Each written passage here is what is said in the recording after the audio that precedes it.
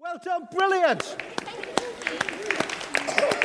Now what we can all do is we can all sit down for a minute and we're going to think a bit more about what's just happened. But first of all, we're going to have the Bible reading that Peter is going to read for us. This morning's reading is taken from the Gospel of Matthew, chapter 21, verses 1 to 11. And if you'd like to follow it, it's on the Pew Bibles on page 24 of the New Testament. Jesus' triumphal entry into Jerusalem.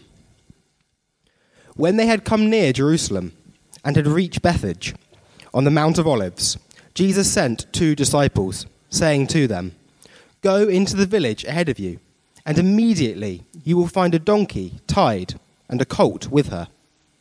Untie them and bring them to me. If anyone says anything to you, just say this: 'The Lord needs them,' and he will send them immediately."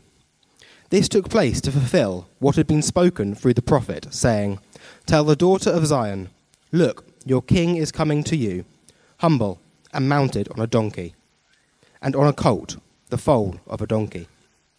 The disciples went and did as Jesus had directed them. They brought the donkey and the colt, and put their cloaks on them, and he sat on them. A very large crowd spread their cloaks on the road, and others cut branches from the trees and spread them on the road. The crowds that went ahead of him and that followed him were shouting, "Hosanna to the Son of David! Blessed is the one who comes in the name of the Lord! Hosanna in the highest heaven!" When they entered Jerusalem, the whole city was in turmoil, asking, "Who is this?" The crowd was saying, "This is the prophet Jesus from Nazareth in Galilee." This is the word of the Lord. Let us pray.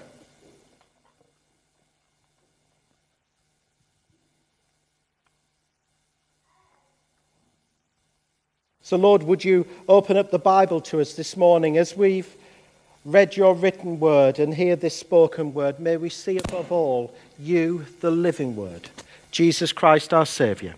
In his name we pray. Amen. You know, one of the reasons I wanted to think about this procession this morning and all the things that have happened was to kind of get us to think about who was there that first Palm Sunday and why they were there. So if we think about it, most of you were the crowds. And I kind of thought, well, why would the crowds kind of wave their branches like they did? Why did they wave them in the air? And of course, amongst the crowd, there were the people who would have been not very well. There would have been people who were ill. And they were kind of waving their branches and they were saying, "Hosanna to the Son of the Lord." But also what they were saying was this. They were kind of saying, "Jesus, I'm here. I'm here. I know you can heal me. Jesus, I'm here. Come and find me and heal me." And then there were those amongst the crowd. And they were just there because it was the place to be. Jerusalem was the place to be on that time because it was Passover. And they were all going to gather for the biggest feast and the biggest festival in the Jewish calendar. And they were kind of waving their branches and they knew their Bibles as they had it then. They knew their Old Testament. As they're waving their branches, they're seeing Jesus coming in riding on a donkey. And they're suddenly thinking, this is it. This is the Messiah. This is the King we've been waiting for, who's going to overthrow the Romans and bring peace to Israel. And then I thought of who else was in the crowds. And I thought of this. I thought there was another group in the crowds, and it was this. You know, if you get to a big event, or you find this person is going to the event, or that person is going to the event, and another person is going to the event, and another person is going to the event. And we have this big thing today, we call it FOMO, don't we? The fear of missing out. And so you said, well, I want to go too. And you're not quite sure why you're going. And so there were those in the crowd who were there, and they weren't quite sure why they were there, but everybody else was going, so I'm going too, and they're waving their branches, and they're not quite sure why they're waving their branches. And then I thought about the disciples. And I thought about them this Palm Sunday, and I'm thinking, You know, they're seeing Jesus coming in on a donkey. They know their Bibles too. They know their history. And they see Jesus coming in and they see all the crowds. And there was a very large crowd, we read. And they're waving their branches like this. And they're thinking, at last, this is Jesus. This is the moment that he said he was always going to do about bringing in his kingdom. And I've never understood what the kingdom of God is. But this sure sounds like it. And they got it wrong again. And then I think about the other group that were there, the Pharisees. And they were they weren't waving their branches like this. They were kind of pointing and they were looking at him. They were looking at him menacingly and they were saying, we're going to get you. We're going to get you. We're going to get you for what you've just done. And that's all the people. And it strikes me that first Palm Sunday that all these different people, well, they all kind of had an agenda. And they all had some sort of expectation about what Jesus was going to do or what he definitely was not going to do. And the only person who didn't have an agenda on Palm Sunday was Jesus himself. Let me tell you a story. It happened about 8 weeks ago. And on this story about 8 weeks ago, it was just before my sabbatical was due to end, and George and I, we went to the New Forest. Now, if you've ever been to the New Forest, what you'll know is that it's just this place of beauty, isn't it? You see this beautiful scenery and you see all this wildlife, don't you? Lots of trees and forests and the open plains. You see all the wild ponies and you see the deer. But this day was different. On this afternoon, we were walking down a high street, the high street of Brockenhurst. Maybe you might have been there. And as we were walking down the high street, we were walking, if you like, past the post office and the newsagent, past the florists and the hairdressers. And we kind of came, as we were walking down, just kind of like here. And there was this big arch on the left-hand side. And we kind of looked through this left arch. And just as we were looking down this left arch, it was almost as if we saw this strange sight coming out from almost like the wall. And it seemed like there was no other place where it could come from, but it was coming from behind a house. And we can show the image now on screen. And all of a sudden we saw these two donkeys. A mother and her colt. Next slide, please. And I was watching these donkeys as they came towards us. And then, as the donkeys started to walk down the high street, we followed them. And then the donkeys decided they were going to cross the road and walk down the middle of the road. And of course, all the cars suddenly had to stop.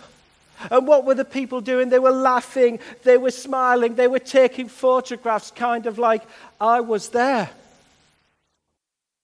And then I thought about it. Something that I'd known for a long while, but I'd never really grasped the significance of it for Palm Sunday until now. You see, we're thinking during Palm Sunday about this series called The Way of the Cross. And what does it mean to live a life shaped by Jesus' journey to the cross? What sort of people do we need to be? And when I think about that Palm Sunday, I think of three symbols that help us understand it and grasp a deeper, richer meaning. Here's the first one. It's the rope. And you may think, well, what part did the rope play in the story? Well, if you remember in the story, Jesus says to two of his disciples, go and find the donkey. And they go and find the donkey, and they find that the donkey's tied up. And so they untie the donkey, and they bring the donkey to Jesus. And of course, the donkey leads Jesus through the streets of Jerusalem. And then I think, roll forward 5 days. And now Jesus is tied up. And he's led through the streets of Jerusalem in a different way. You see, the donkey had no choice in the journey. Jesus had every choice in the journey, and he knew exactly what he was going to be doing. And then I think after that, I don't think necessarily the rope, I think of the cloaks and the coats that they threw on the ground, kind of saying that this is our king who's coming. And as I think about the cloaks, I think, well, what part did the cloaks then play in Jesus' story? And I think roll forward 5 days. And it's not the people's cloaks who's on the ground. It's Jesus' clothes on the ground. As the Roman soldiers play dice over who's going to have them as he hangs on the cross. Jesus knew exactly what his journey was going to be, and yet he still took it anyway. And then I think of the third object, and it's the cross. And you may say, well, there's no cross on Palm Sunday. And then I remembered my 2 donkeys in Brockenhurst. You see, as Jesus was paraded through the streets of Jerusalem, and they're all shouting Hosanna to him. And it's such a joyous air. Every time Jesus looks down at the donkey's back, he's getting a reminder of what's going to happen in 5 days' time. Because on every donkey's back, as you see there, it's the shape of a cross. And so every time when the crowd are shouting Hosanna, and it's such a joyous day, Jesus is so focused, knowing that 5 days later he's going to be doing something else. And it's got all to do with a cross. And those crowds, many of those crowds that are shouting Hosanna, 5 days later are shouting, crucify. And so what does God want us to do with this? Remember the first question that a Jewish person would ask when they read a piece of scripture is, what does God want me to do with this? Well, so I leave us with 2 things today. Here's the first. It's the place we always must start. It was the question that was on everyone's lips that Palm Sunday, if you go and read it, and it's this. Who is this? Who is this?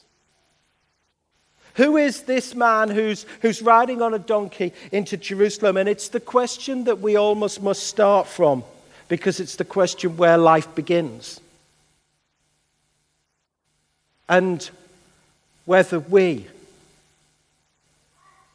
have said to Jesus, Hosanna, save me now. You see, Jesus didn't have an agenda on Palm Sunday. He had a mission. And his mission was to go to Jerusalem and die. And so we start with that question. That have we in some way said, Hosanna, save me now. Lord, I want to make you the king of my life. And choose to humble myself and follow the humble and servant king.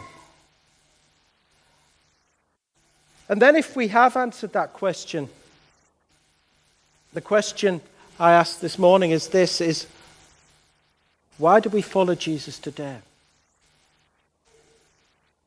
And are we following him more from an agenda or to follow his mission?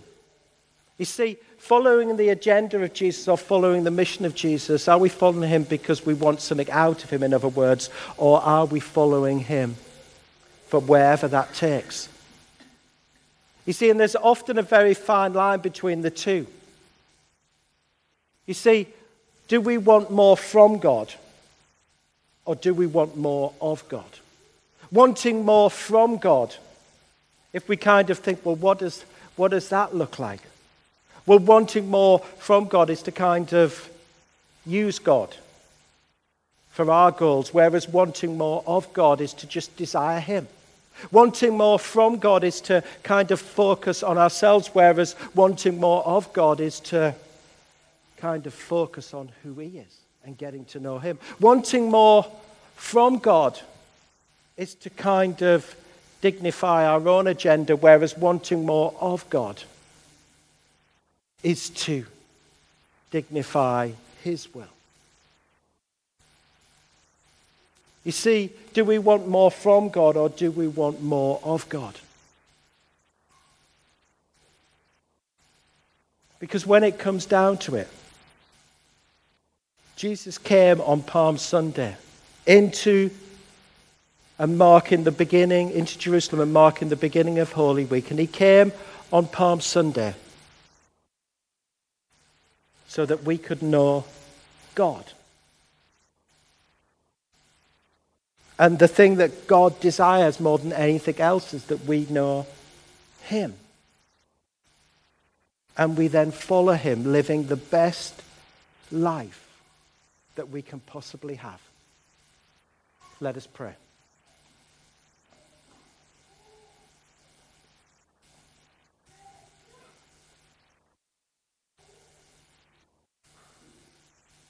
In a moment, we're going to watch a media clip. And it's taken from Psalm 118 because that would have been one of the psalms that they would have sang on Palm Sunday. And as we listen to that, let's just remember those two questions. The first one is, who is this? Have we made that decision?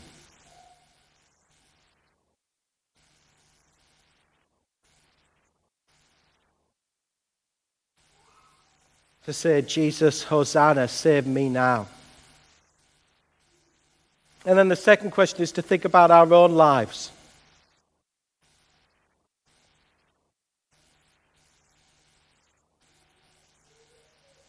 And to think,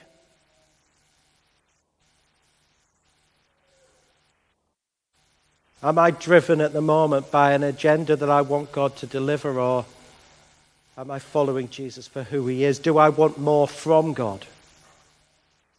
Or do I want more of God? And just take the time as we watch these images now